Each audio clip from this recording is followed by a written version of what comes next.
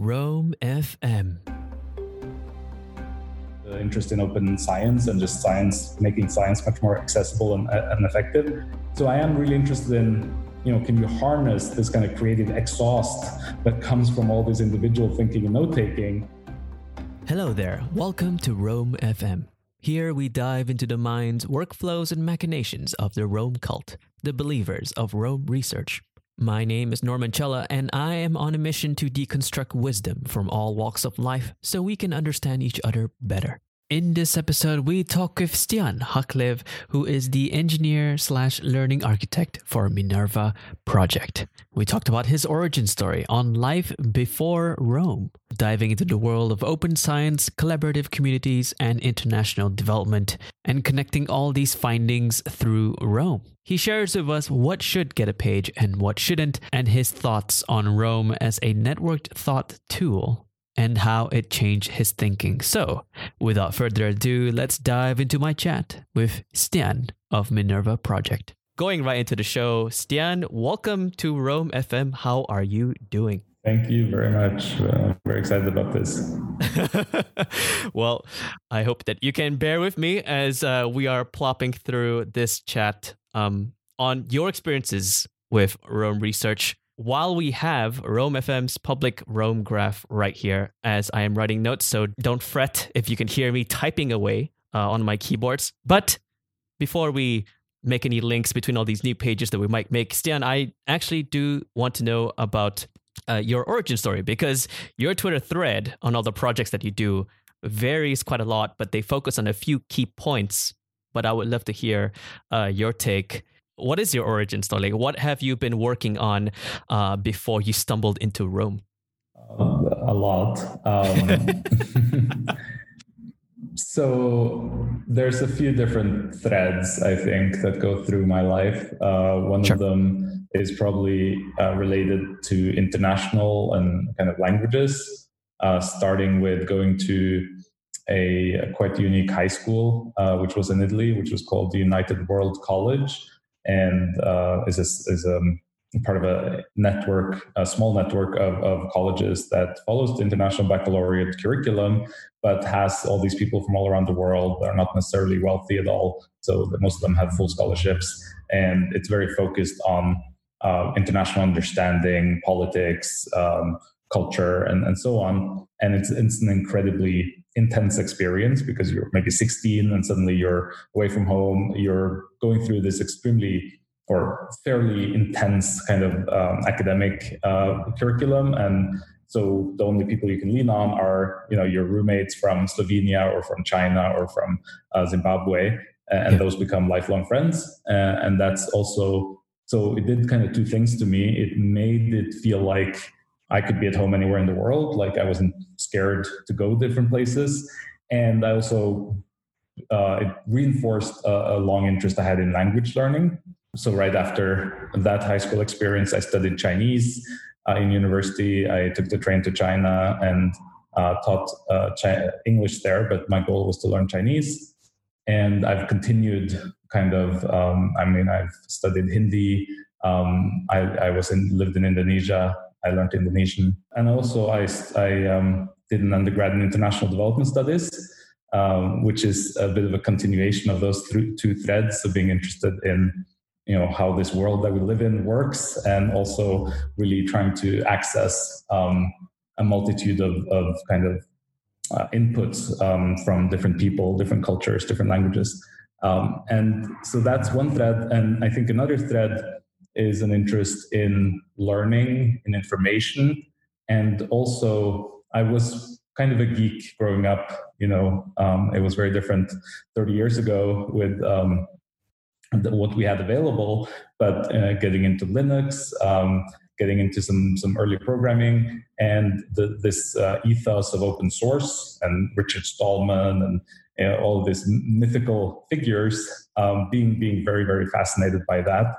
And then later, as I came across things like Creative Commons, where and open educational resources, where people were saying, so if the open source, both kind of the ethos, the legal framework of the licensees, but also ways in which the open source community is able to work together in this kind of decentralized fashion seems to be so incredibly productive. How could we actually apply this to other aspects of knowledge production and sharing? And so, of course, Wikipedia is one example. The Creative Commons licenses that enable you to find images that you can remix, the open educational resources. It's kind of a huge spectrum of cultural resources. And then I brought in, again, kind of my interest in languages. And so I was thinking, okay, can we create all these open educational resources? Maybe we can translate them. Maybe we can actually bring in these international perspectives. Basically, I did a master's in comparative higher education. I looked at open educational resources in Chinese universities. That was a nice combination of some of those aspects. I got to both use my Chinese in terms of talking to people, reading articles, and so on. But I was also able to publish some of my findings in Chinese journals. And I've got a number of citations. And so that's also really exciting to me to actually be contributing to that debate, and also for people to hold me accountable, because I could write almost anything and have my professors in Canada take it for good fish, as we say. But when you have the actual professors who are involved in these movements in China reading my stuff, you have to really get it right. I mean, I've always been a self-learner. I'm now titles are silly, but I'm a senior engineer. I've never formally studied an hour of computer science in my life. I've, of course, spent a lot of time informally studying. And so I've always been very interested in how we can better support self-learners and collaborative learning. And part of that is, of course, access to materials, open access journal articles. It's the design of materials to make them really helpful to self-learners. It's the communities where people can collaborate on learning, and that can be Stack Overflow, it can be YouTube, it can be much more specific course sites. And so during my master's, I helped co-found something called a peer-to-peer university, because basically at that time, we didn't have MOOCs yet. There were no massive open online courses. But MIT and some other universities had begun to put lecture recordings and PDFs online using a Creative Commons license that would enable people to actually remix or subtitle or do different creative things with them. And so we thought, what we need is not really experts, because we have all these materials that can kind of act as experts. What we need is someone to take these materials and kind of sequence them, curate them, pick out the best resources. Because when you're starting to learn something, you're not necessarily a good judge of what is most helpful. And then we need a cohort. We want people who all read the same article, who can get together and discuss it. And also we need, just accountability and kind of motivation and all of those things that we talk about a lot. So that was an incredible, experience of this global community trying to just figure this stuff out. And that led me to my PhD, which was looking at what kind of pedagogical theories, but also software designs could actually support these kind of collaborative communities, because a lot of the educational technology was really focused on having an expert teacher and a lot of students who had to be graded and so on. And this was really a different kind of approach. And so maybe we need different kinds of tools and designs. Led me to a 3-year-long postdoc in Switzerland, which is where I am right now, where I worked on an open source system for still teacher-driven, but very kind of collaborative, fully active learning, where the students are not just memorizing things, but they're contributing their own ideas, they're debating, they're maybe doing simulations, role play, all kinds of fun stuff. And finally, I got to join kind of, I think, one of the most exciting places in the world in terms of education, and also, in fact, the international aspect, which is Minerva Project, which is this attempt at completely rethinking undergraduate education and saying, so we still want to be selective We'll still charge a little bit, actually a lot less than most other universities. We'll still charge a bit. So this is not a massive open online course. We'll still take 4 years and we'll have an accreditation. So your degree at the end will be worth something. But everything else, we're going to rethink from first principles. And we're going to start by saying, what do we want you to learn? What do we want someone who goes out after a 4-year degree to actually know and be able to apply? And secondly, what is all the things that we now as a community know about how learning works? Because even though there is debate, of course, in the scientific community, there are certain principles that are fairly well understood and yet are completely different from what happens in any university in the world, including the absolute top Ivy Leagues and stuff like that. And so to me, being able to do something like that at scale, where the things that you're building, and it unifies my interest in technology, in pedagogy, and we have students from all around the world. 80% are not American, and then we actually have campuses in 7 global cities. And now, as part of the company, we are now partnering with a lot of other institutions and even companies all around the world. So that's, I guess, my origin story.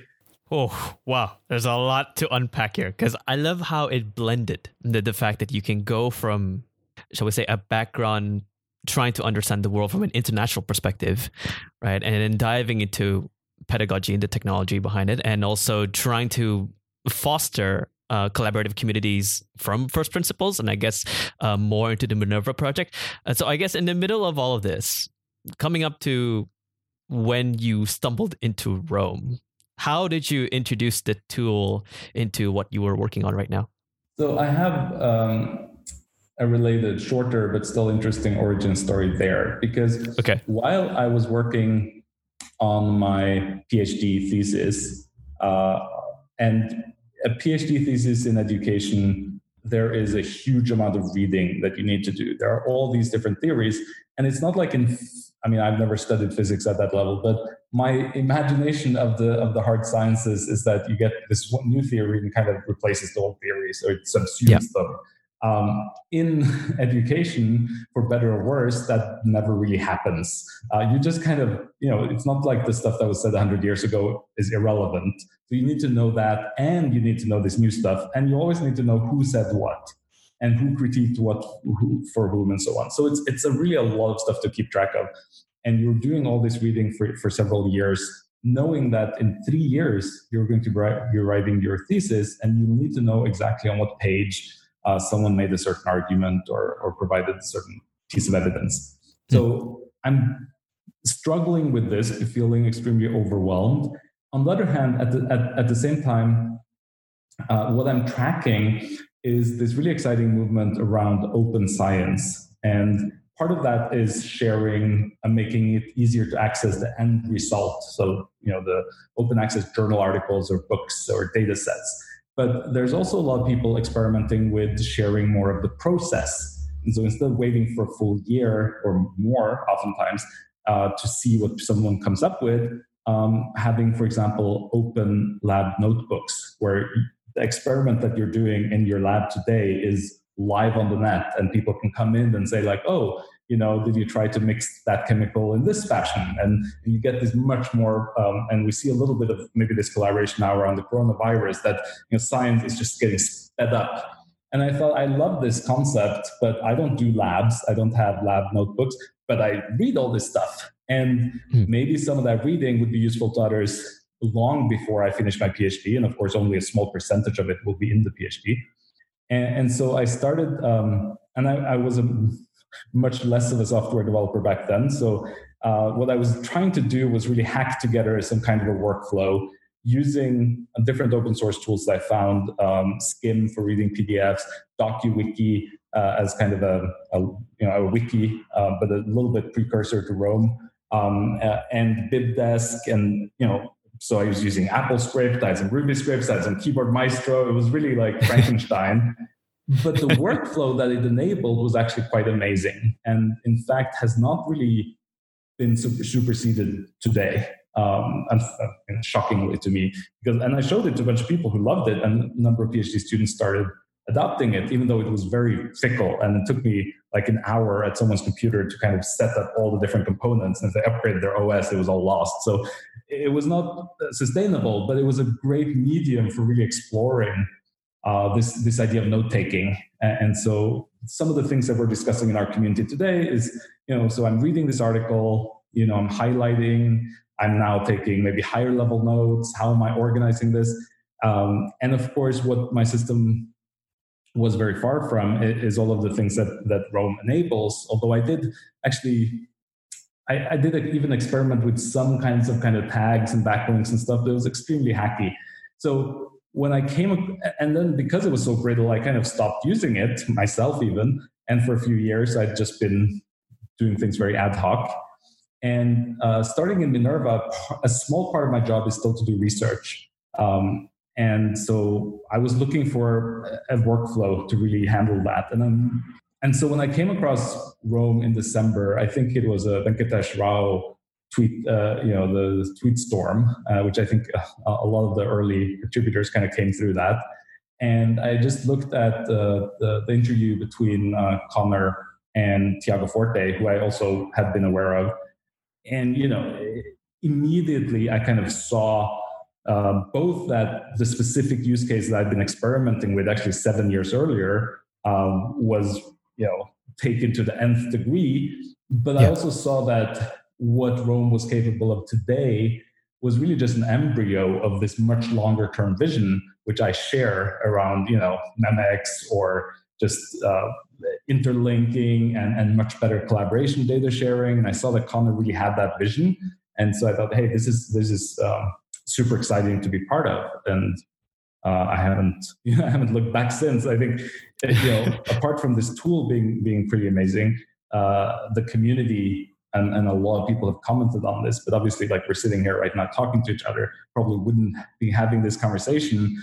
And the number of people that I've been having incredibly interesting conversations with, and are even now starting small projects with, because of not the Roam software, but the Roam spirit or whatever you want to call it, is pretty mind blowing. Yeah, a lot of many different kinds of users are really resonating with that vision that Connor has, and I really like that you've noticed or you've tried to make this workflow from years ago, and then you noticed that with this tweet storm by Venkatesh on Twitter, you see that, this is what I was trying to do. Right, but it's scaled a lot better, or there's a whole team behind it, right? And you can probably visualize the vision on your own. So let's dive into that, actually. I'm going to play the idiot here. I'm just going to ask you a very general surface level question, and you can deep dive into it as much as you can. How do you use Roam? Like, what goes in there? What doesn't go in there? And I would love to hear more and more questions about what kind of information is worth getting a page, like its own page. Is there like a certain method that you use to determine whether or not, say, something long form should be broken down into more blocks or less blocks? Or I would love to hear your take on this. So I'll take a quick step back because I think it might be informative. And there is this video, which maybe you can put in the show notes, where I compare the thing I hacked together 7 years ago with Roam, which I released in December, just when I had started using Roam for a few days. And what so most of my workflow was really focused around, getting bibliographic metadata, reading PDFs, getting the clippings into my wiki, all of that kind of boring, but very important stuff. But then I had a problem. So I have had 20 articles about a topic, and I had spent a lot of time. I'd read them. I'd taken notes. I'd taken what I called high-level notes, which are kind of my own, maybe now we'd call them evergreen or whatever. And yet the problem was I now had 20 wiki pages, and I needed to get a paper out of this. And so I was really stressed, and I was like, I don't have 20 screens. Like I felt like I needed more space to put them all next to each other, or I was really not sure how to proceed. And I thought about, actually, it's interesting because back then, tagging was a really big topic in educational technology. There was a lot of like social websites. There was this concept of folksonomy, which was a bit of a alternative to the traditional formal metadata that, librarian has like this kind of vocabulary that's very clearly defined, and they say, hey, let's just choose tags randomly and it'll kind of emerge. That was kind of a very new idea. And so I thought, what if, so I started actually putting these things into TaskPaper, which was, I've never used Workflowy or any of those, but TaskPaper is a little bit similar. I think it just has the hierarchical bullets. And I always use the BibDesk site key. So for people who haven't used BibDesk, basically it'll generate a unique text identifier for each paper, which could be last name and so Johnson 1990. And you can just put that all around in a text file, and then you can turn it into a really beautiful citation. So I will just use that. So I put Johnson 1990 and then indent, and I would put a few points, and I would maybe indent again. I mean, this is really old stuff for Roam users, but at that time that felt kind of fresh to me. And I realized that by putting it in this hierarchical format, if I now look at because the problem is that in the Johnson paper, there were 4 different things. The one was that his methodology was really unique. Another thing is that he identified a key term. A third thing is that he, contradicted someone else. And I wanted this to be in completely different parts of my paper. And I realized that if I tag a line here, I know a lot about that line. I know that it belongs to the parent because it comes from this academic paper, Johnson 1990. But I also know it has these children. And so, I mean, again, this seems so obvious to Roam users, but really 7 years ago, it was not.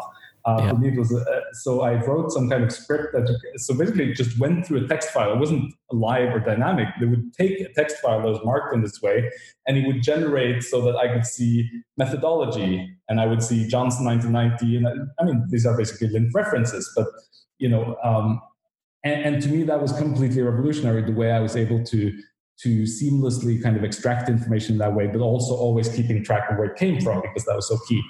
So, I mean, that's really where I saw the link between that and Roam. So to answer your question, when I first, I've used wikis for many, many years, both personally and also in educational contexts for a lot of collaborative learning. And so one of the things that struck me as strange when I started using Roam was actually the daily pages concept. Because I thought, I'm not really a journaler, I'm not one of those girls who are like decorating their bullet journal on YouTube and stuff like that. And okay, well, that's fine. There should maybe be an option to not have it, but whatever. And now I think it's one of the absolutely most brilliant things about Roam. Talking about human-computer interaction and design, we talk a lot about affordances. Design affordances are like the way that a door handle is shaped to kind of signal whether you should push or pull or these kind of things. That they're not things that enable you to do something that would have been impossible before. But they're kind of almost like nudges. They make certain things easier. Just like maybe Twitter makes shitposting easier, or YouTube comments makes it attracts a certain kind of usage. And so the daily pages, you open it and it's just there, and you're like, well, I don't know, I might as well write something here. And the thing is, it really it teaches you that you don't have to worry about the pages. I think that's the really key thing, because if you have any traditional wiki system, and this includes TiddlyWiki and all of the cool wiki systems, the first thing you ask yourself is like, okay, which page am I going to open now? And in Roam, you just start typing, and then you figure it out afterwards, because very often information wants to live in multiple places. And so I'm personally now, for the last few months, I input 95 to 99% of my content on my daily pages. But I use links, of course, very, very frequently. And the thing is, for me, if you click on, for example, if I click on your name in my Roam, there will certainly not be anything on that page. There will be a lot of linked references. And to me, there's almost no distinction. The only distinction becomes when I want to really clean that up, when I want to organize it. And I have experiment, and that's where I think it goes into a little bit, this idea of a node hierarchy, whether it's evergreen nodes, other things like that. I have a few videos where I experimented with different approaches to kind of, so for example, I realized that for Zettelkasten, I had like 70 or 80 backlinks or linked references. And I'm like, because I just keep seeing interesting stuff around it. And I'm like, okay, that's hard to work with. And so that in that case, so for those kind of pages, I kind of treat the linked references as an inbox. And what I do is I put a hashtag P when I've processed a linked reference, and I filter that out. And so I basically went in and I either said, hey, this is irrelevant, or I'm going to, out drag it, or maybe if it's a daily page, I don't care about it, I'm just going to move it or whatever.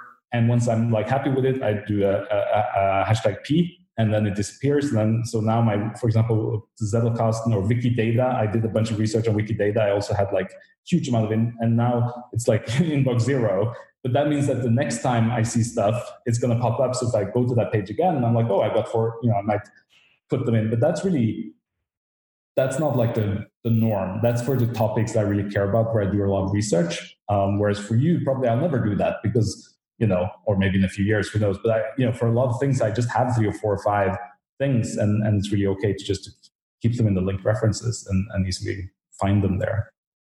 Yeah, I can see the potential worry or the potential anxiety behind having 70 to 80 linked references on one phrase, because I have had that I've tried to do an experiment where I would turn a phrase into a page.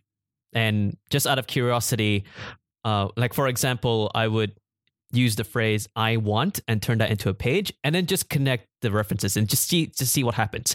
I now regret that, because now you have like 100 plus references and they all mean different things. And it depends on the purpose, right? Because if you have an intention behind linking those in the first place, it makes sense. Like, are you going to use or create something, whether it's a post, an article, or a podcast or a video, that requires that linkage to exist in the first place? That's probably where referring to linked references as an inbox is probably a really good analogy for that. I should actually consider. Are you okay with having many different pages, even if they have like just 1 or 2 references? Because yeah. Okay. All right. Okay. So as long as because again, like a page is a tag, and a tag is a page, and a link is a concept, and a concept is a tag and a page. So like if I have a meeting with you, I will definitely link your name, and if I hear someone mention a book, I will definitely link that book, and it's quite possible that I never come across that book again. And in that case, it doesn't hurt anyone. But it's really cool when, suddenly and this happens more and more, and I've only been using Roam for 4 months. I mean, I can't imagine, after 10 years, but that you say, hey, I'm going to have a meeting with this guy, and you shift click on his name, and you're like, oh, here's a Twitter thread from him like from 4 months ago. And this guy like mentioned him in this podcast. That's really neat. So it's so cheap to do it. It's just silly not to, in a way. For those things that are, like as I said, names, places, books, companies, podcasts, all of those things. The thing that I've been struggling more with is this concept of Zettelkasten or evergreen nodes, which is so popular. And I did read also over Christmas the Sönke Ahrens book, How to Take Smart Notes. And of course, I've been following Andy Matuszak very, very closely. And I've been thinking a lot about this. And I love browsing his public site. And yet I have some real reservations for myself about how this concept of evergreen nodes didn't fit me. It seemed way too polished. And I'm like, I don't have, like, it seems like an ebook that is just like linked, like a hypertext book. And I'm like, I don't, that doesn't fit me. And so what I've come up with after quite a while, because the nice thing about Roam is, it's, you don't figure it out on day one. It's not like Notion where you sit down and kind of like design your information architecture. At least that's how I feel it is. It really, so a lot of things that I'm doing now, I kind of slowly integrated, like daily templates or spaced repetition. And so the thing that right now seems to be kind of useful to me is I have a concept where I call emerging concepts, which is somewhat similar to evergreen nodes, but it feels different to me because it's much more tentative. And it's really, it's an attempt at it's to, there are all these things you think about, and sometimes they're very concrete. Like I'm thinking about, this podcast, I'm thinking about this book, I'm thinking about Nietzsche or Freud, right? Those are very concrete things. But then you're like, I'm thinking about how we could better learn collaboratively. And that's not given that there's that company doesn't exist yet, or that, organization or that project it's not a project, it's a thing I'm thinking about, but I keep coming back to it. And I realize, or I think about the fact that a lot of people on Twitter are saying, you should learn to do something. Like the goal of learning is to produce or to make something. And I'm like, is that really always the case? Like, what if I want to learn about Play-Doh? So it's like something in my bread. And so I find that by giving it a title that could be long, could be a sentence, could be a question, and then just by having that, now when I have new thoughts about it, or when I see things that refer to it, I can tag it. And then over time, it's like this pointillistic cloud. Maybe it converges to something. And so, for example, I thought a lot about what would an ad hoc book club look like. And I started adding things, and I started having conversations with people. And now that's become something a little bit more concrete that I'm actually, probably going to try out. And I have a lot of other ones that are, so there again, like some of them, I just have a bunch of backlinks where I think about stuff on my daily pages, or I see things in a reading. And a few of the other ones, I've actually kind of written up something. And then I also sometimes publish them in my digital garden. That's the ad hoc book club. I stumbled upon that when I was reading through your digital garden. It's fascinating to me because I've never ever considered the concept of an emerging concept to be enough on a digital garden, because I've seen multiple digital gardens where they have, say, hypertext, or they have polished notes like you mentioned. And I've always thought that was the standard, right? The de facto, what should be on your digital garden? Like that kind of question. If I was to try to answer that, Andy's digital garden is like the standard. But I read through your notes actually on your garden. I'm like, oh, I relate a lot more to this, because my notes, I'm not trying to insult you here, but my notes are very chaotic. So they may not end in complete sentences. They may have links from other places. Their references are not to any standard in any academia. It's more like copy paste from the URL. And then I'm just like, okay, whatever. And I just tag the name. I know that you wrote in one of your Twitter threads that you have an eventual goal to like curate all the resources and links in your digital garden. But I'm just curious, now that you have Roam in your hands and you have all these emerging concepts to be posted there more and more, do you have an eventual like concept that you want to turn into something more evergreen, or something more, I don't want to say evergreen, concrete, like something that I can maybe interact with? So when I wrote that in my Twitter thread, actually, I wasn't so much referring to the current content on my Roam, but more that I feel like throughout these projects, whether it's a peer-to-peer university or the software that I developed, I generated a huge amount of kind of artifacts, design documents and insights and discussions about pedagogy at peer-to-peer university. And it's all kind of scattered in my email, in all kinds of different websites, on my YouTube channel.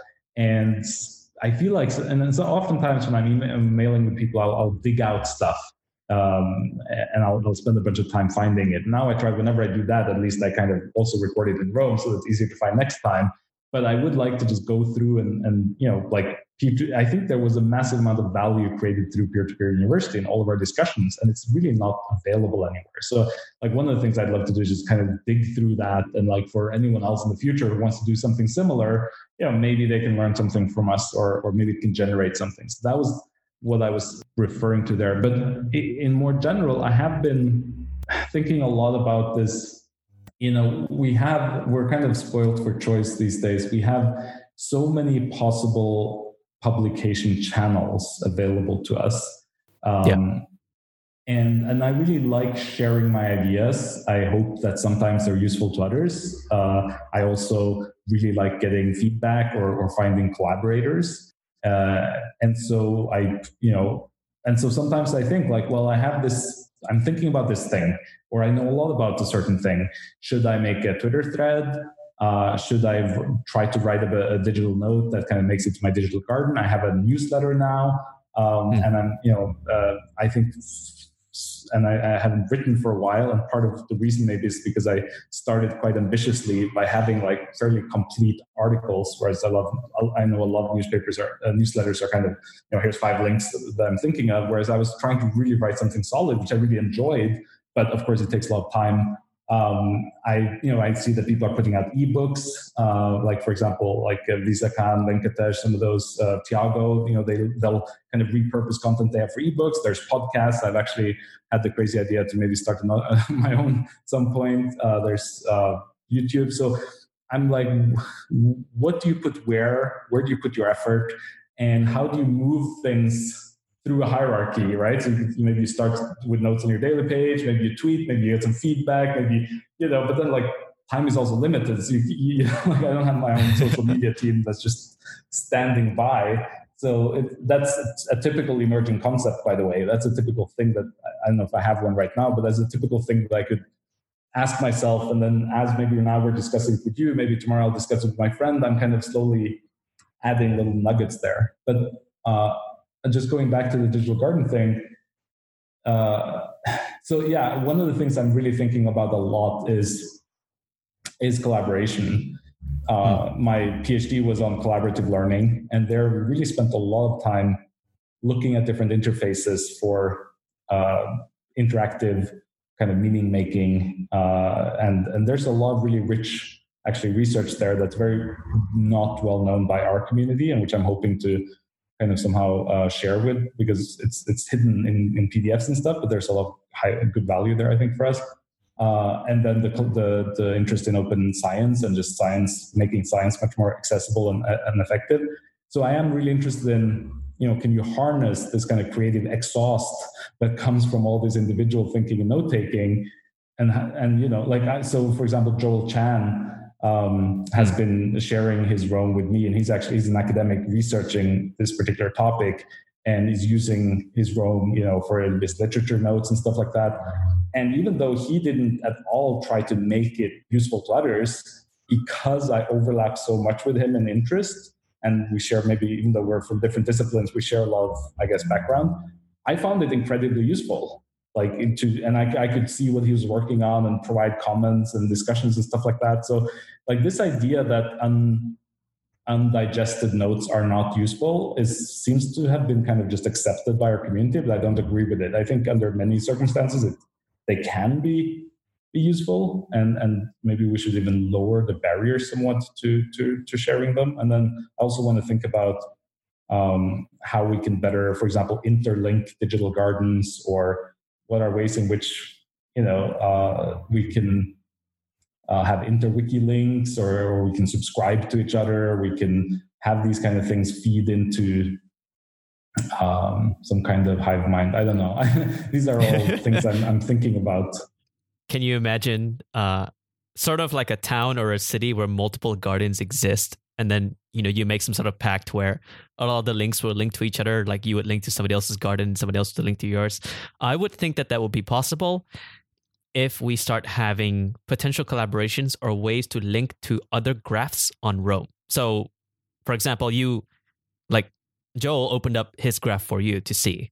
My assumption is that that's like maybe either by screen share, or is it actually like become a publicized graph, and then he's allowed you to like get access to it? I'm not sure, but say that we have private graphs and you have like certain access, like you gain access to like someone else's graph by consent. So let's say I have my own private graph, you have your own private graph, and then we give each other access, and you put a specific hashtag or a specific page to say like, oh, Norman can access this page, these following pages, right? Page A, like 1, 2, 3, 4, 5. And then from there, I can like add blocks if I feel like it. Maybe that might help. Like that would be insane. Like, I mean, I think there's no doubt that that's the vision for Roam. It might not come for another year or two. And I think that's why there's a lot of experiments now with publishing, also because Roam is so slow to load and there's some security issues. So a lot of people are putting a lot of time into, I have a workflow that goes kind of does that. I can tag certain pages and they're automatically published to like a Gatsby. But it's back to that like pretty hacky workflow that isn't something that most people would be comfortable with, but to try it out. So I think Connor is definitely interested in that. And I would love to see it somehow interoperable also across tools, because like, why shouldn't we be able to link with Obsidian or with the open source Roam clone, or even a TiddlyWiki, as long as there are some kind of basic standards that could be further in the future. But I think, like thinking, so there's like, there's me just having access to your page, maybe subscribing to certain keywords and seeing updates. There's, maybe you could have like the same kind of concept of an inbox. If we were community and we were all taking notes on evergreen notes, you kind of see like in the linked references that like, oh, here, and then we could also actually help each other curate that common space, so that instead of just having 500, I go in and I kind of like sort things. And of course then, we have to argue, maybe we can fork it. So here we have like 3 different, I mean, it gets into really complex design issues, but this is nothing that people haven't actually thought a lot about earlier. There is some, and like there was a video by, I think, Drumil Shah, I think his name was, where he's talking about iRoam and eRoam. That was actually a really brilliant kind of prototype. I can send you the link afterwards. iRoam, and please do. A brilliant prototype of how some of this stuff could be. And, you could also imagine so one thing is just really explicit linking, or even like, we all tag exactly the same book title and stuff like that. But semantic technologies these days are pretty potent, and you could very well imagine something that suggests, so if I'm writing about ad hoc book clubs and you're writing about, collaborative groups working on, I don't know, a philosophy, that even though we don't use the same actual words, that it would be able to suggest that, hey, you guys are in the same social network, and these words are pretty similar, and the meaning seems to overlap a lot, and you're even like linking to the same 3 things or whatever. So maybe you should look at what he's writing about, and maybe you should like actually collaborate with him, because that's, for me, it's not just like all this knowledge. Like I can go on Wikipedia, that's great, I love Wikipedia, but it feels very impersonal. One of the attractions to me of being able to see your ideas, some of your ideas or some of Andy's ideas, is that I can, they're not fixed, and they might inspire me. The thing I write might then feed directly back to you, but also it might actually create all these interpersonal connections, and we can start like building stuff together. Yeah, those interpersonal connections are probably one of the best, not only in trying to build like your own digital garden in general, but the fact that we're willing to share part of like our progress in using Roam, or what we've learned, and then how we deconstruct that. And I think that using the word deconstruct is like the entire point of Roam, to take something in, put it in there, deconstruct it to however context is most relevant to what you're working on. And then from there, you reuse it or think on it or create something out of all the different connections. I love this. Like that's why I like this tool. It's just so interesting, despite the slow loading. I'm not sure about on your end. For me, it's not that bad, because I think it's because I'm GMT +8. So maybe not that many users on at the same time. Maybe that's one factor. But I do have a few more questions to close this off. And then we could talk a little bit more after, because probably want to check out which phrases should be pages. But Stian, how would you describe Roam to someone who hasn't started using it yet? So one of the interesting things to me about Roam is a lot of the things I get excited about are pretty niche, and most people around me wouldn't be interested. And with Roam, although it's a little bit rough on the edges around right now, but like I talked to my brother, who is operating a bike store, and goes around the country visiting other bike stores, looking at their workshops, because that's his background, like as a head of workshops, who's an expert in that.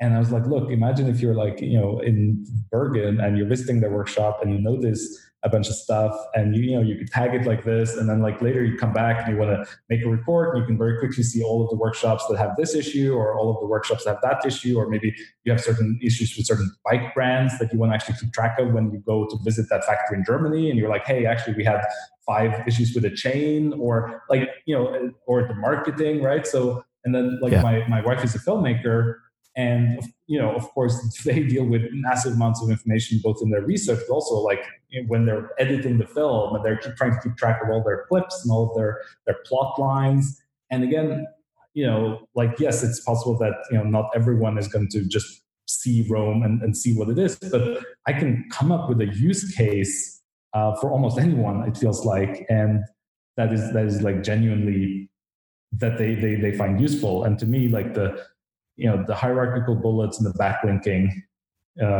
meaning that you can have these things that are living in lots of different places, and it's living with a context. Because we have had backlinks before in some wikis or blogs and stuff like that, but then it's just like, here's 5 other pages that mention this word, and that's not. I mean, that's cool, but it's not. It's very, very different from seeing like, from this book, here's the one paragraph where like Nietzsche talked about, I don't know, becoming, and here's a book, and like I just love one thing I'm really fascinated by. This is a little bit on the side, but how using Rome trains you to think differently. I'm pretty sure there is an effect there, because I'm pretty sure that I now, when I'm going for a walk in the forest and I'm listening to a podcast or I'm just thinking, I think more interconnectedly, because I'm used to working in Rome, and I love, I'm reading about the Alexander technique, and I'm like, this is kind of like, drawing with the left brain and the right brain, and this is kind of like the meditation book I was reading, and this is kind of like that book about pedagogy and attention. And it's like a rush for your brain to be making these kind of connections. To me, that's the beauty of Rome. And final question, but you've probably already answered that with the last bit right there. What does Rome mean to you? To me, beyond what I just said, it means having a long time perspective. I was an academic for almost all my life. And although academics are kind of famous for taking the long perspective and going deep, unfortunately, in modern day society, it's an extremely stressful career. And being a postdoc, I basically had a time-limited position that I knew after 4 years I would lose my job no matter what. And probably the next job would be in a different country. And I didn't know where. And so, and I needed to publish a certain amount of papers. And so there was a lot of stuff I looked at where I was like, man, this is going to take me so long to learn this new theory that I'm just going to skip it, because I need to publish now. I need to get stuff out. It's too late. I can't go back and do another PhD.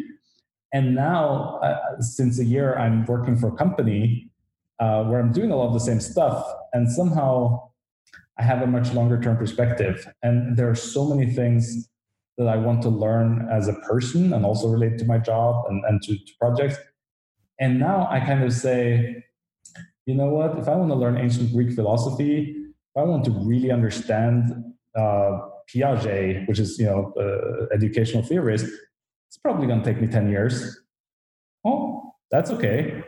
I'll start now and imagine 10 years how much I'll know. And to me, Rome is the companion on that journey, where I can read something today, I can know that it's going to be there in 10 years, but also that my understanding of what I just read will continue to improve. I might move it around. I might link it to new things.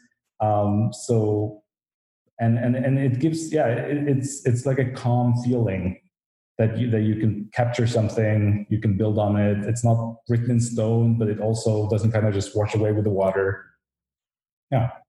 I love that. The calm feeling. I understand that a lot. I feel that every time I open up Rome, I'm like, what can I write in here that can serve me for the next 10 years or even way more than that?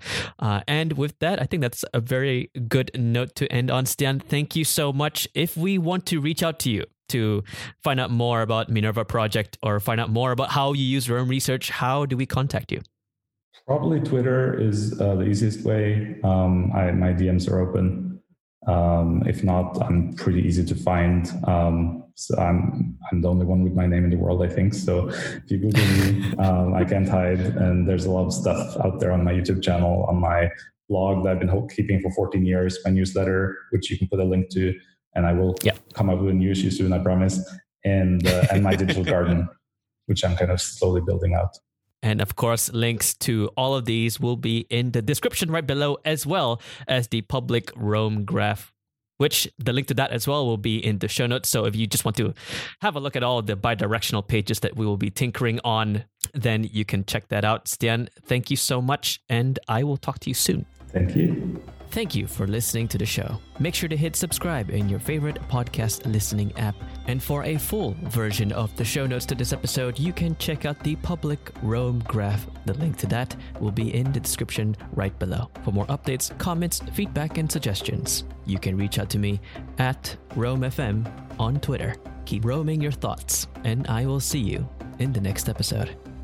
Take care.